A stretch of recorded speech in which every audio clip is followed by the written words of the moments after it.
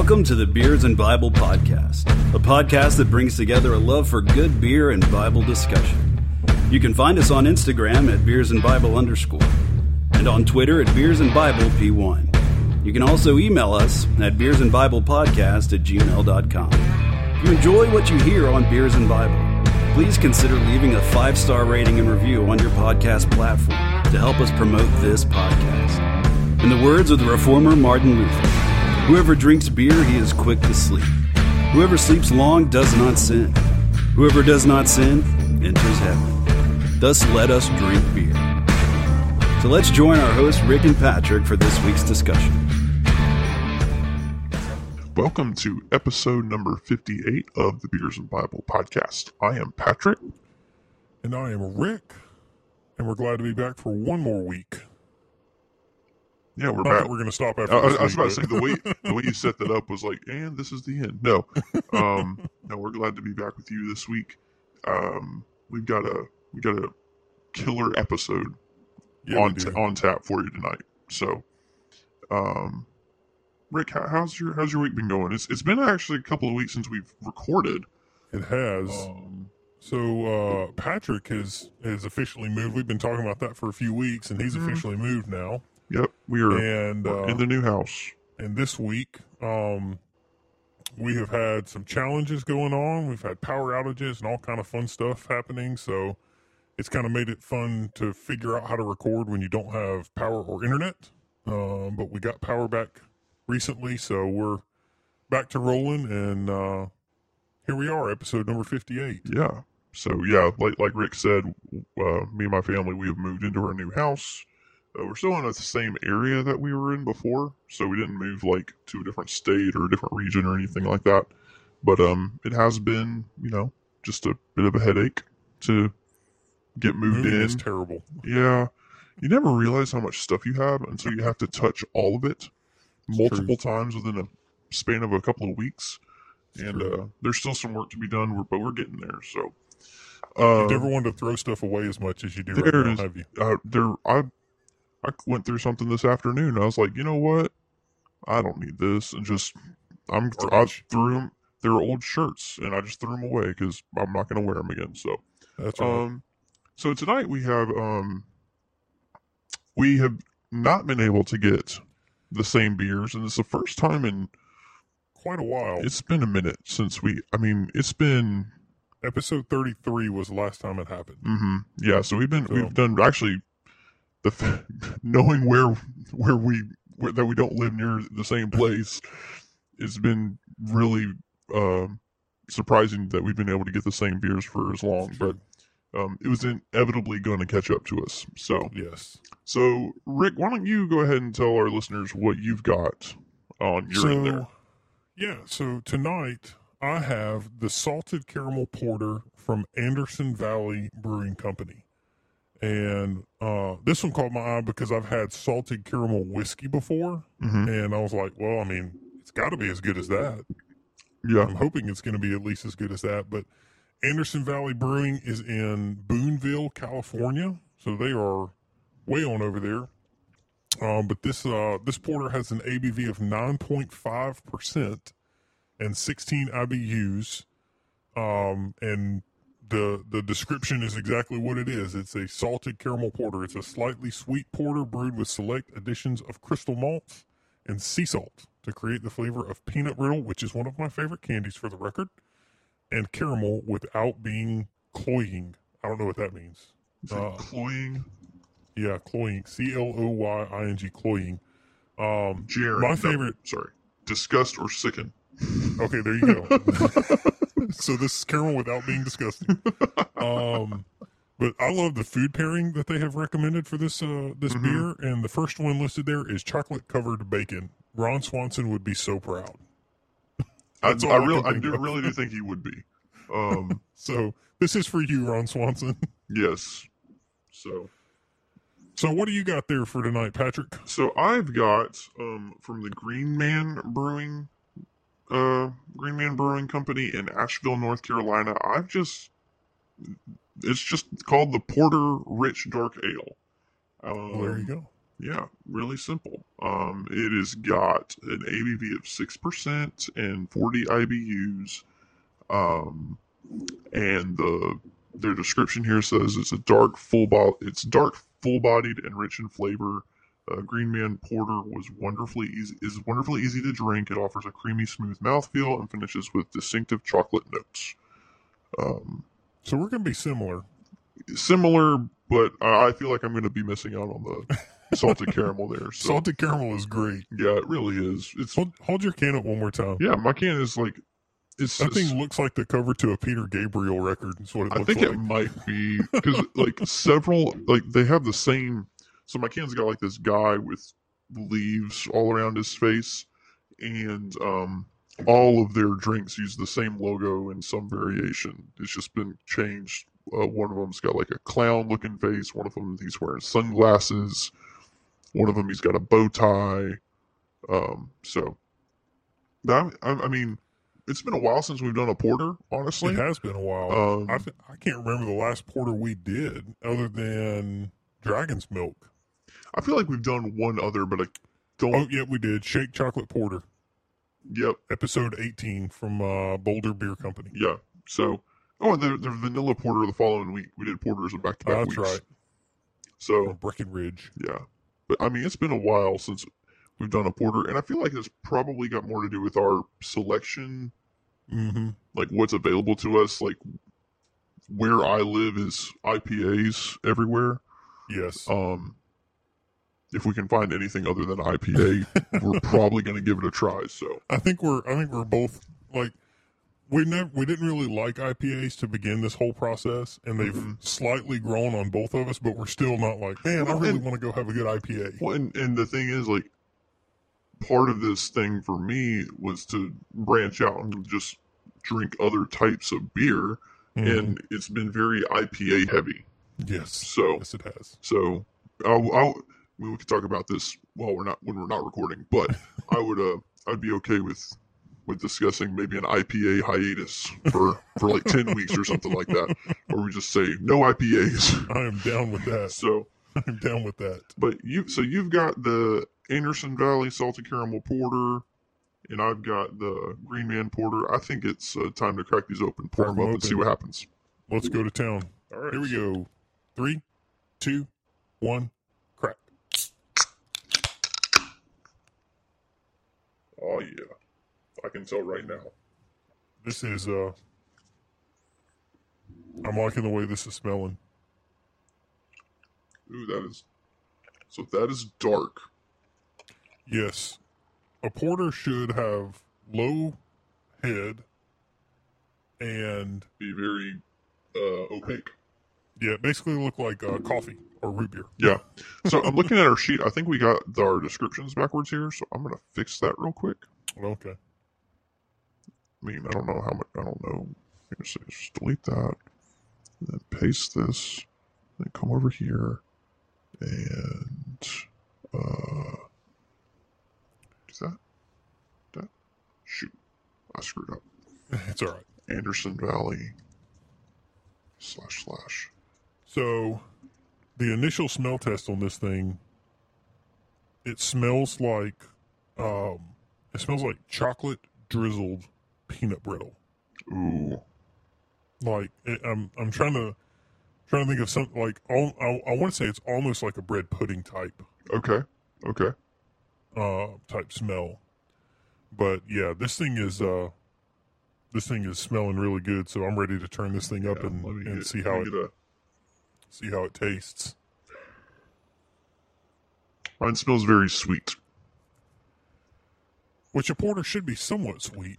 Well, it smells very sweet, like because it's got that chocolatey notes to it. Well, let's turn these bad boys up and see what happens here. So let's do it. Here we go, Porter Week. Bottoms up. An impromptu Porter Week.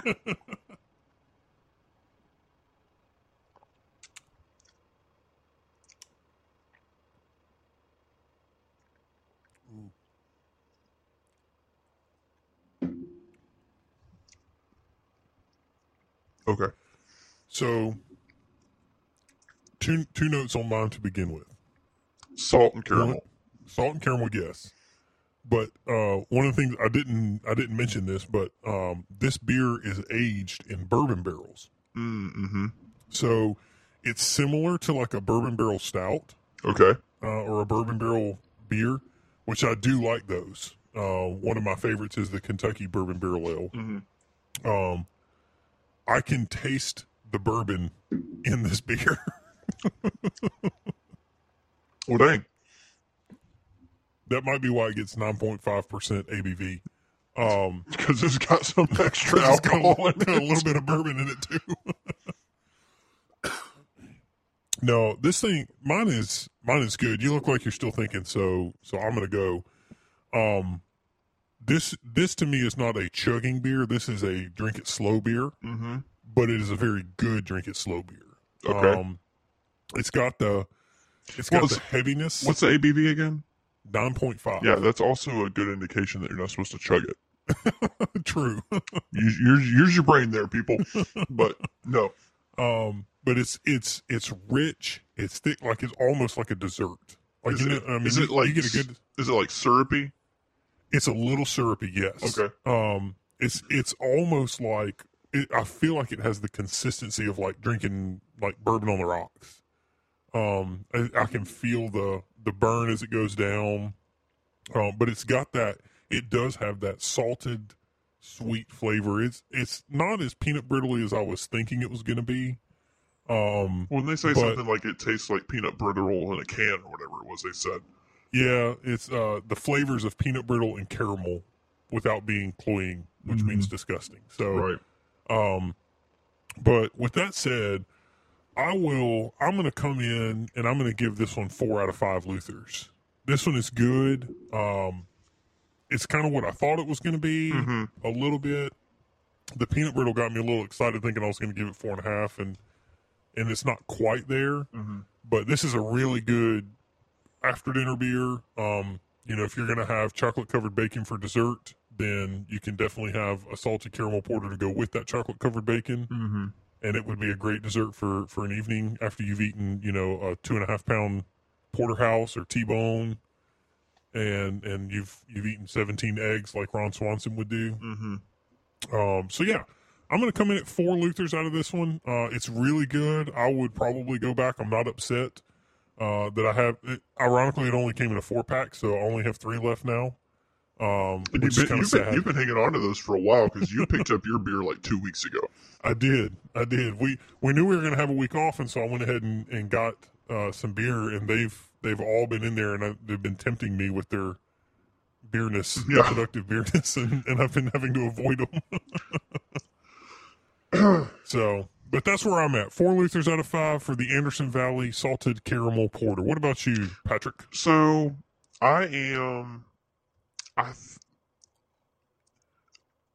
see, it's hard, and I think this might be because I don't have a lot of porter experience, so I don't really know what I'm supposed to be experiencing right now.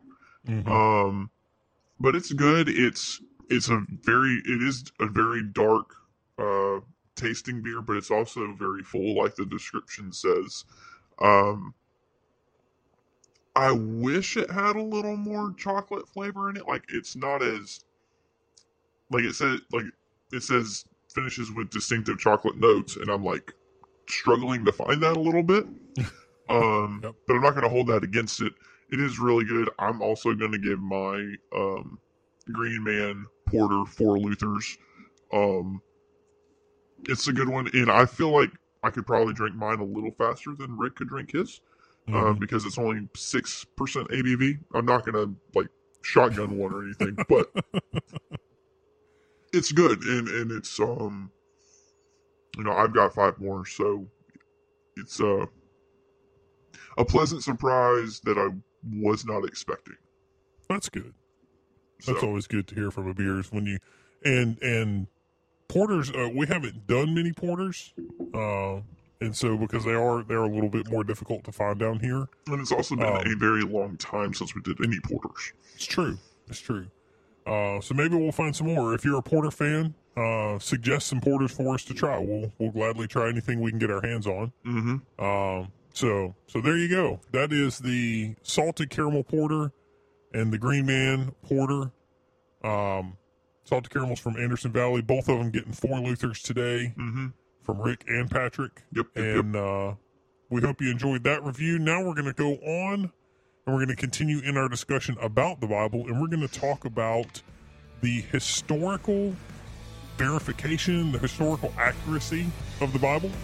And this is kind of part of that series that we've been going on about the Bible and how Christians can view and use and study and hopefully just be some lessons. So we'll be back right after this musical break here.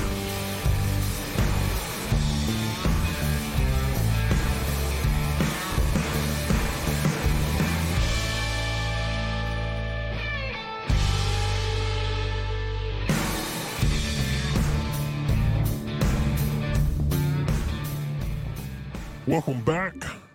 We are here. We're still drinking our beers. I think Patrick might be almost done. I'm like barely halfway done with mine. I'm almost done, and I might get up and get another one. So if you see me bail for just a second, no. Well, I'm not going far because my fridge is right there. But lucky, I know. I want a fridge in my office. My beer fridge is in my office. So anyway, I don't have a beer fridge in my office. I'm not that cool. But yeah, so we're back, and today, in our series, whatever you're going to call this, on the Bible, first week we just kind of talked about what the Bible was, how we should think about it, how we should study it, and then last week we talked about, what did we talk about last week? How to disagree, basically how Christians could disagree and how we understand and interpret the Bible. And then today we're going to talk about the historical accuracy of the Old and New Testaments. Yes. So this is a fun topic because this is some things that I have actually done a little bit of studying on in my theological studies. I wrote a paper about a guy named Bart Ehrman, and I think I've mentioned him a few times on the podcast. But he is a New Testament, specifically a New Testament critic. And he has several books that are intriguing. I've read several of them, and they're interesting. He's very, very smart, and he makes logical arguments. But if you know just a little bit of facts about the Bible, then they're very easily deconstructed. Yeah. And so, but if you don't know anything about the Bible, then you hear it and you go, man, why would people trust the Bible? You know, and So we're going to talk about the reliability of the Bible, the Old and New Testament, and we'll just start at the beginning. We'll go with the Old Testament. Yes. Patrick, can we trust the Old Testament? Yes. Why? Why can we trust the Old Testament? Because Scripture is our authority, and Scripture says that it is trustworthy, and Scripture is our authority. But that's circular reasoning, Patrick. Isn't that what people say? That's what they say, and it might be circular reasoning, but it's the reasoning we have to go with. Yes. So, do we have a grounds to say that Scripture is our authority? Yes, we do, because Scripture itself says it's the authority. And we believe that Scripture is God-breathed. That's what 2 Timothy 3:16-17 tells us. And so we believe that because we believe the Word of God by faith. But can we offer some historically evidential proof or evidence that contributes to the reliability of the Old Testament? Yes. Yes, we can. How can we do that? Well, there's different, the main one that these guys point out in the book, and I'm not sure if this is where you're going with this, but this is where I'm going to go with this. Go with it. So for a long time, and by a long time I mean like up until recently in the span of history, it has been much easier just to look at the Old Testament specifically and say, this isn't accurate, this isn't, this stuff didn't happen, or this stuff isn't consistent. And then in 1947, they find 223 manuscripts in the Dead Sea. Yes. And those manuscripts have been dated to have existed 125 years before Christ was born. Yes. And so you know, these are the oldest pieces of the Bible that they have, and then they also look at it, and it's, you know, they look at the Dead Sea Scrolls and compare it to the oldest text they had before that time, and it's 95% identical. Yes. And 95%, you know, being 95% identical could be like a the is in the wrong spot, or a comma is in the wrong spot, or, you know, it's not the whole meaning of the manuscript is completely wrong. It's simple little things that the person who is, because remember, computers and all that haven't always existed. You know, they had to hand copy scripture for thousands of years, and you've got these people who, while God is sovereign and God is, you know, he is authoritative with his word, and he is ensuring that it is consistent. People who handwrite stuff are inevitably going to make a mistake that can change the meaning slightly, or whatever. So, I mean, I think the Dead Sea Scrolls are probably the best example to look at as a, you know, it is consistent with later translations, and it predates Jesus. Mm-hmm. And I think that's a good place to start when we talk about especially when we talk about Old Testament. We get to New Testament later. When we talk about specifically Old Testament, I think that's a good place to start. Yeah, and it's, you know, I've always heard critics, or textual critics is what they're called. Mm-hmm. They'll talk about the scribe process and how, you know, they basically compare the scribe process to the game Telephone. If you've ever played the game Telephone, it's always it's a funny joke, because you start off with, you know, my friend Sally went to the store, and you end up with my grandma Mally, you know, came home from the whatever, and you end up with something completely different, and it doesn't make any sense, and it's completely out of whack. Yeah, or you have the one kid who's not playing right. Yeah, and so they've always compared the scribe process to the Telephone game, and that is just not an accurate picture of the way Scripture was passed down through the ages. Mm-hmm. Number one, it began as an oral tradition, and when it was an oral tradition, it was very, very set. I mean, it was, when your whole culture depended on nothing but oral tradition, mm-hmm. you had to tell it right, and it had to be, and you had to make sure that the people who were behind you understood it exactly like it was supposed to be understood. And so, you end up with, when you have the writing of the law and what's called the Torah, the first 5 books of the Bible, Genesis, Exodus, Leviticus, Numbers, and Deuteronomy. Deuteronomy has the command in chapter 6 where you're supposed to teach these things to your children. And so they would learn the law, and then they would teach their children the law. Mm-hmm. And it wasn't like a, you know, it's not really like what we think today. It was a very, very intensive type of learning for these kids. And so, you know, the majority of Hebrew children would have had bare minimum probably 75 to 80% of the Torah memorized. Right. And so, and the ones who were kind of the cream of the crop, the ones who would be chosen as leaders in the next generation, they would have the entire thing memorized. Mm-hmm. And so that leads into this scribal process, and the guys detail out this scribal process, and I'm not going to go into a ton of detail on that one, but let's just say that this is not the Telephone game. We're not talking about the Telephone game here. You know, we're talking about a very, very specific, if you were a scribe in that day, think of that as like a modern day, I want to say printing press, but even that's not accurate, because it was more intense than that. But where you have a book, before it goes to printing press, it goes through multiple editors, and everybody has to proofread it, and they look for every single comma and every single period and make sure that every single thing is right. And even with our printing press technology that we have today, you'll still pick up a book with a mistake in it. Right. You know, but that doesn't mean that you don't trust that book because there's a comma missing, or there's a word misspelled or something like that. You don't mistrust that book. Mm-hmm. You just say, oh, that was a mistake. And for someone to get 95% of the information and the words and the lettering and all of that correct, I mean, there's hardly any people who bat 950 in baseball. Right. For any stretch of time.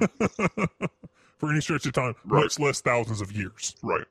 You know, and so the scribal process goes into this transmission of the text, and then we have that text being confirmed by the Dead Sea Scrolls, and the Dead Sea Scrolls have really been passed around for the last several years on display, and you can see them and all that kind of stuff, and it's a neat thing to see. But what that does is, because you got to remember this as well, the Bible and the Old Testament specifically was not written by one person. Right. You know, it's believed that Moses wrote most of the Torah, and then you have the chronicler who wrote the Kings and Chronicles, and then you have the Psalms, which are written by some of them by David, some of them by Solomon. You have Proverbs that's written by Solomon. You have Ecclesiastes that's written by Solomon. And then you have the prophets who all wrote their own book. All of these books interweave together, and imagine if J.K. Rowling would have said, all right, I want 8 different people to write all of the Harry Potter books, and then when we get done, they have to all, and it's going to be across 8 generations, and when we get done, they're all going to be exactly alike, and the story is going to weave together perfectly. Do you think that would have happened? I don't think so. Right. You know, but that is exactly what happened with Scripture. Right. You know, multiple generations, thousands of years, and still you have this continual narrative that flows all the way through the Old Testament, which leads up to the person and work of Jesus Christ, which is this kind of the centrality of the New Testament. So you have this central figure of the Bible who is Jesus Christ, and then you have all of the narratives and stories that are an archetype or a literary nuance of pointing towards Christ in some way. And so yeah, you have this historical reliability, you have this textual reliability. It's the Bible as a whole, and we're going to get to the New Testament here shortly, is one of the most attested books in all of history. And specifically the New Testament is one of the most attested books in all of history.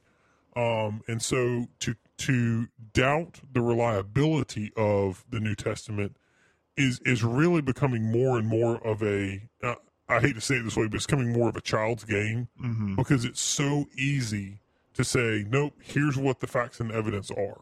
And, and when you get into arguments like what Bart Ehrman makes against the New Testament, where, okay, well, let's say we trust the text, but we can doubt the author because of this reason and this reason, and then he starts bringing out these little tiny nuances in the book, and you're like, you know, I don't know that I would go for that. And then he brings in the author's intent, and I'm like, okay, hang on, time out. How do you know that was his intent? You know, because you've got 100 other scholars that say, nope, that wasn't the intent. And so, it's really kind of a he said, she said, but scribal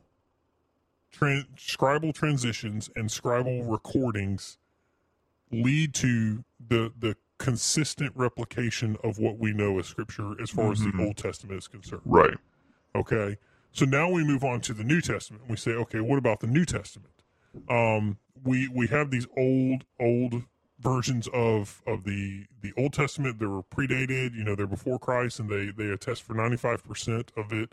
What about the New Testament? There has to be some type of gap in the New Testament, right? Right. You lost me there for a second. I'm going to be honest. So if we are moving to the New Testament and we say there's a 400-year gap between the Old Testament and New Testament. Right. Okay. We've got a whole new set of authors. There's going to be something that goes wrong. That's the argument that they make. There's something that's gone wrong here, and somebody's either read and copied something, or they've plagiarized something, or they forged something, or all of these things that you can say against a text that makes you want to not believe that text. Right. Okay.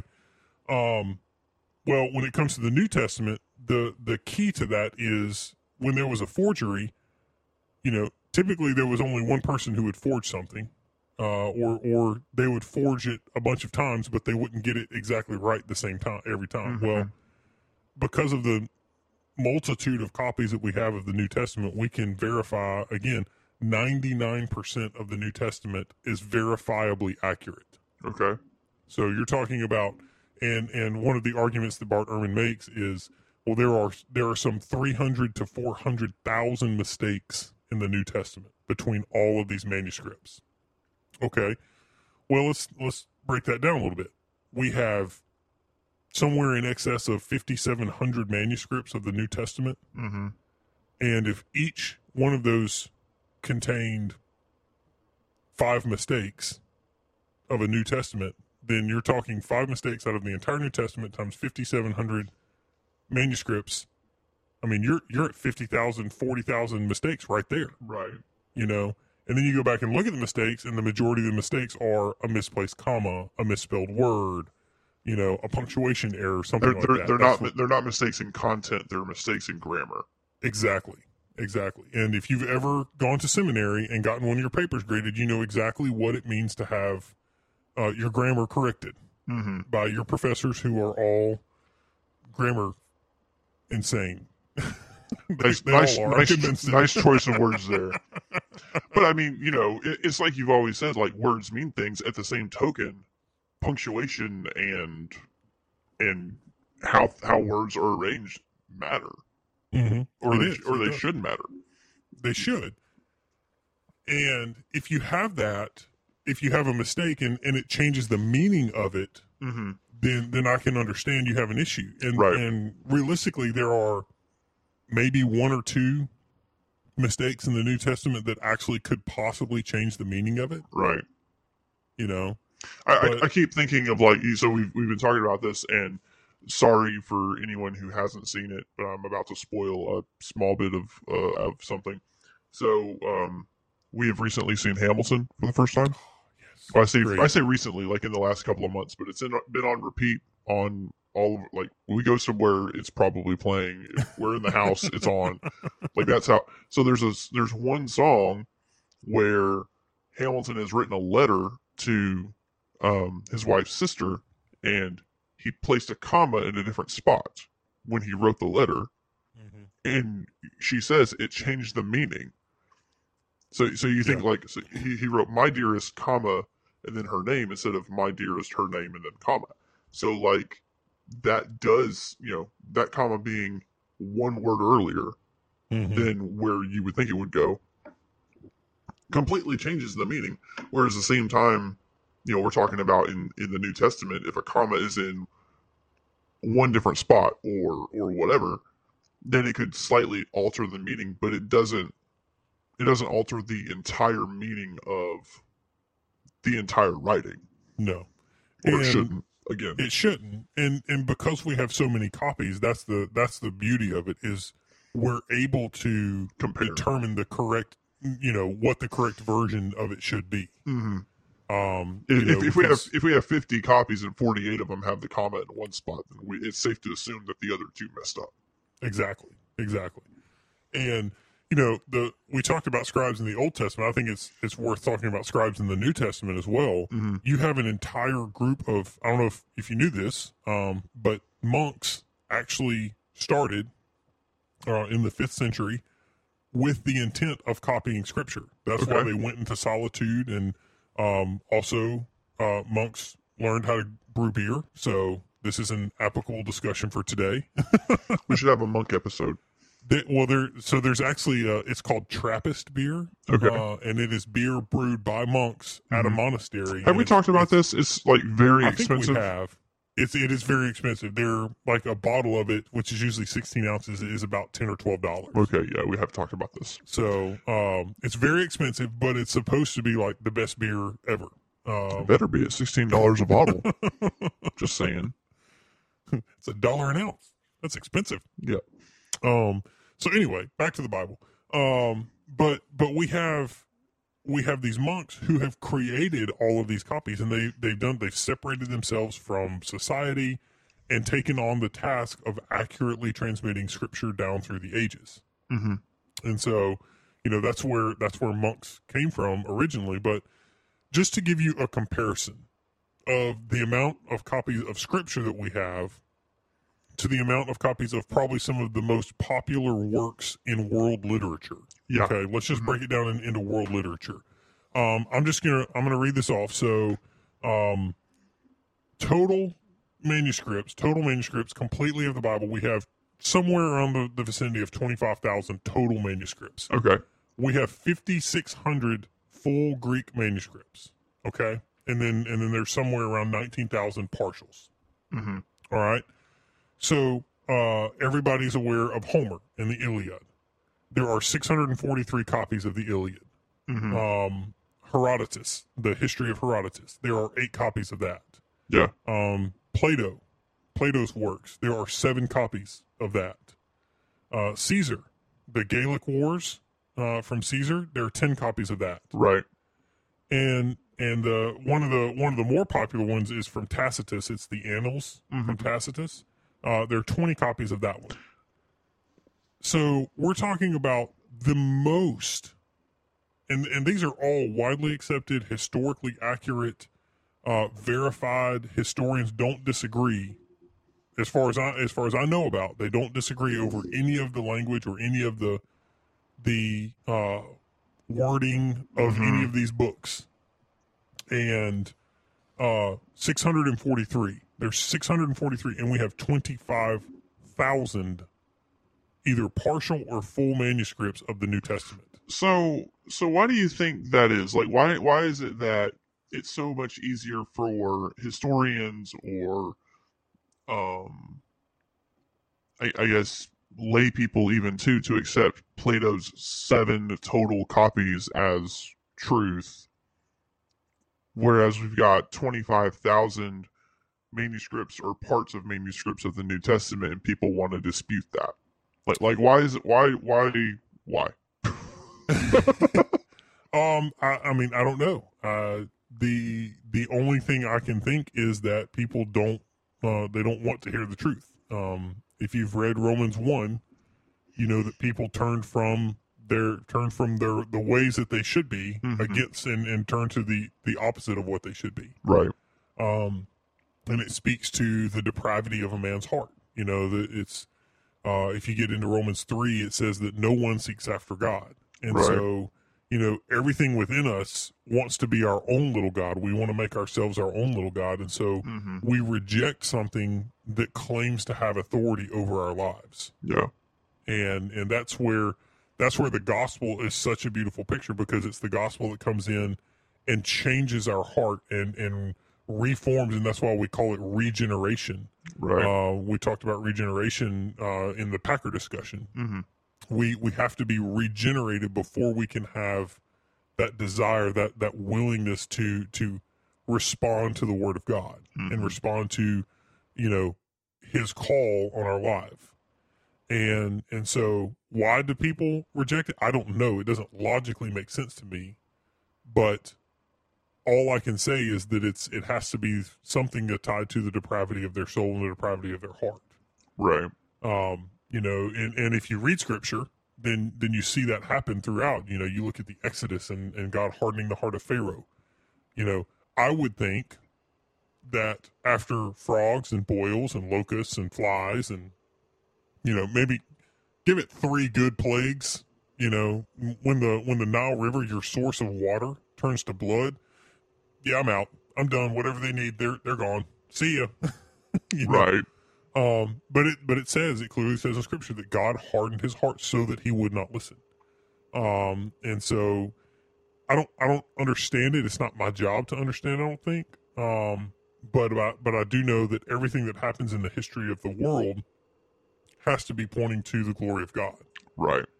And so, you know, for those of us who have been illuminated to the Scriptures, and those of us who have understood the Scriptures, and we want to take that good news to everybody, it doesn't mean that everybody's going to accept it. You know, when you talk about the depravity of your heart, you say that your heart is a heart of stone, and it takes the work of God. That is the election of God to basically change that. And there's no other way that salvation can happen.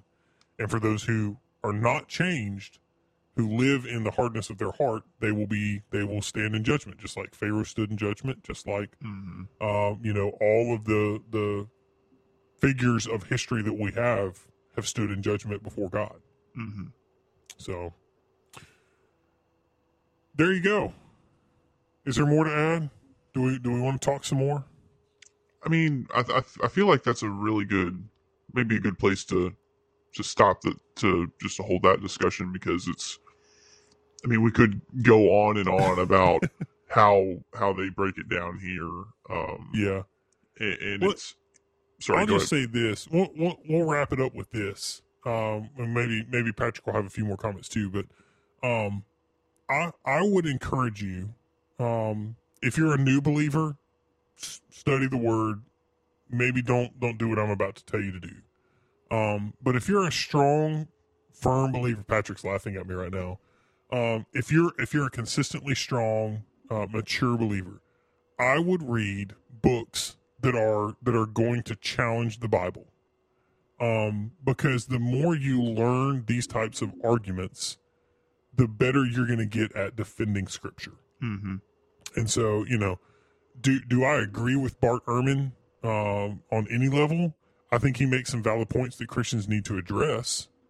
But no, I don't really agree with Bart Ehrman on a lot of stuff. I feel like Bart Ehrman would be a super great guy to sit down and have a chat with and drink a beer with. And I'm reading his books, I feel like he would do that too. But we need to learn to get outside of our echo chambers, because so many times a lot of Christians just say, oh, well, the Bible is God's word and that's what it is. And when somebody says, well, why is the Bible God's word? They're like, well, because it is. Yeah, but why? Well, because it is. Yeah, but why?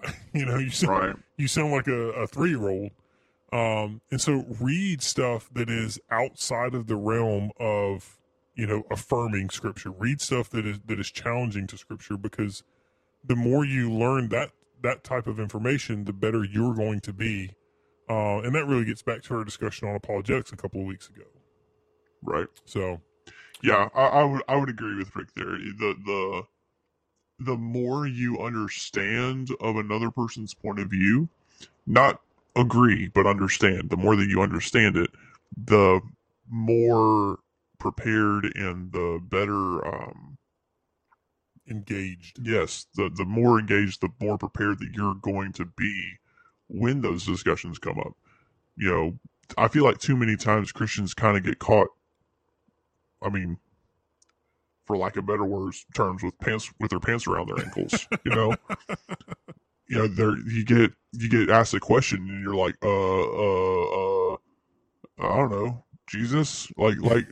So the more that you can do to prepare yourself for when those discussions come up, and it's not like, we're not saying like go out looking for guys who don't agree with you and be like, hey, what do you believe and why do you believe it, and let me tell you why you're wrong. Like that's not healthy either. Yeah.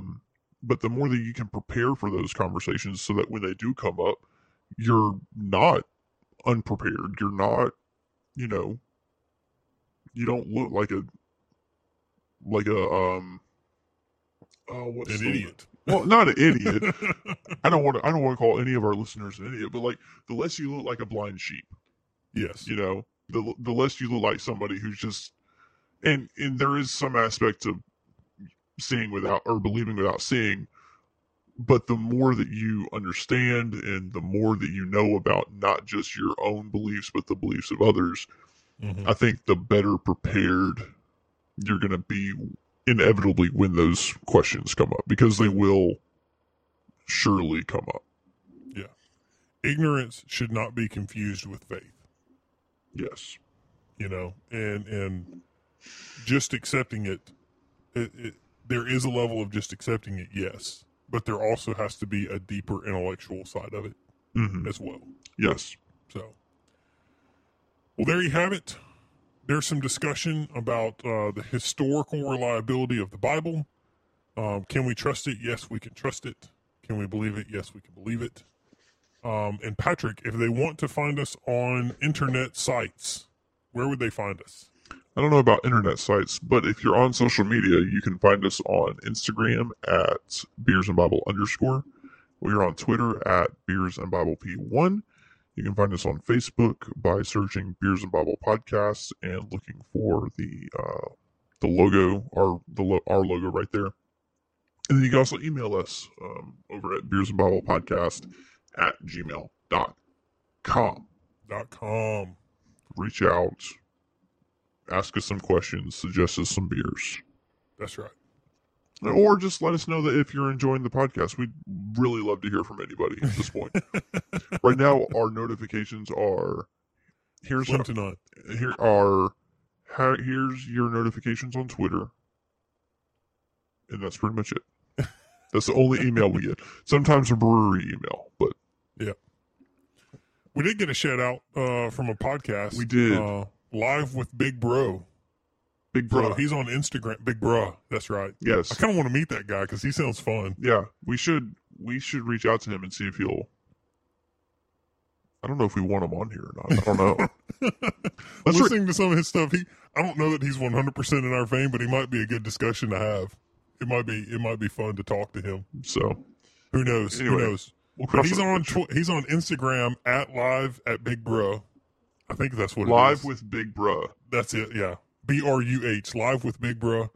And I think he's on Twitter and possibly Facebook as well. So look him up, listen to him, see if he's any good. You should definitely tag him we should tag him in the Yeah, we should. We're going to tag him on this one because he asked us to. So we're giving him a shout out. I know it's going to come out a couple of weeks late, so we're sorry about that. Yeah. But yeah, we want to give you a shout out and we appreciate you giving us a shout out. Yes. So that's how we podcasters do this. But there you go. Like us, follow us, give us 5-star reviews, honest 5-star reviews. And until next week, we hope your beer stays cold, and we will see you later. Peace out. If you enjoy what you hear on Beers and Bible, please consider leaving a 5-star rating and review on your podcast platform to help us promote this podcast.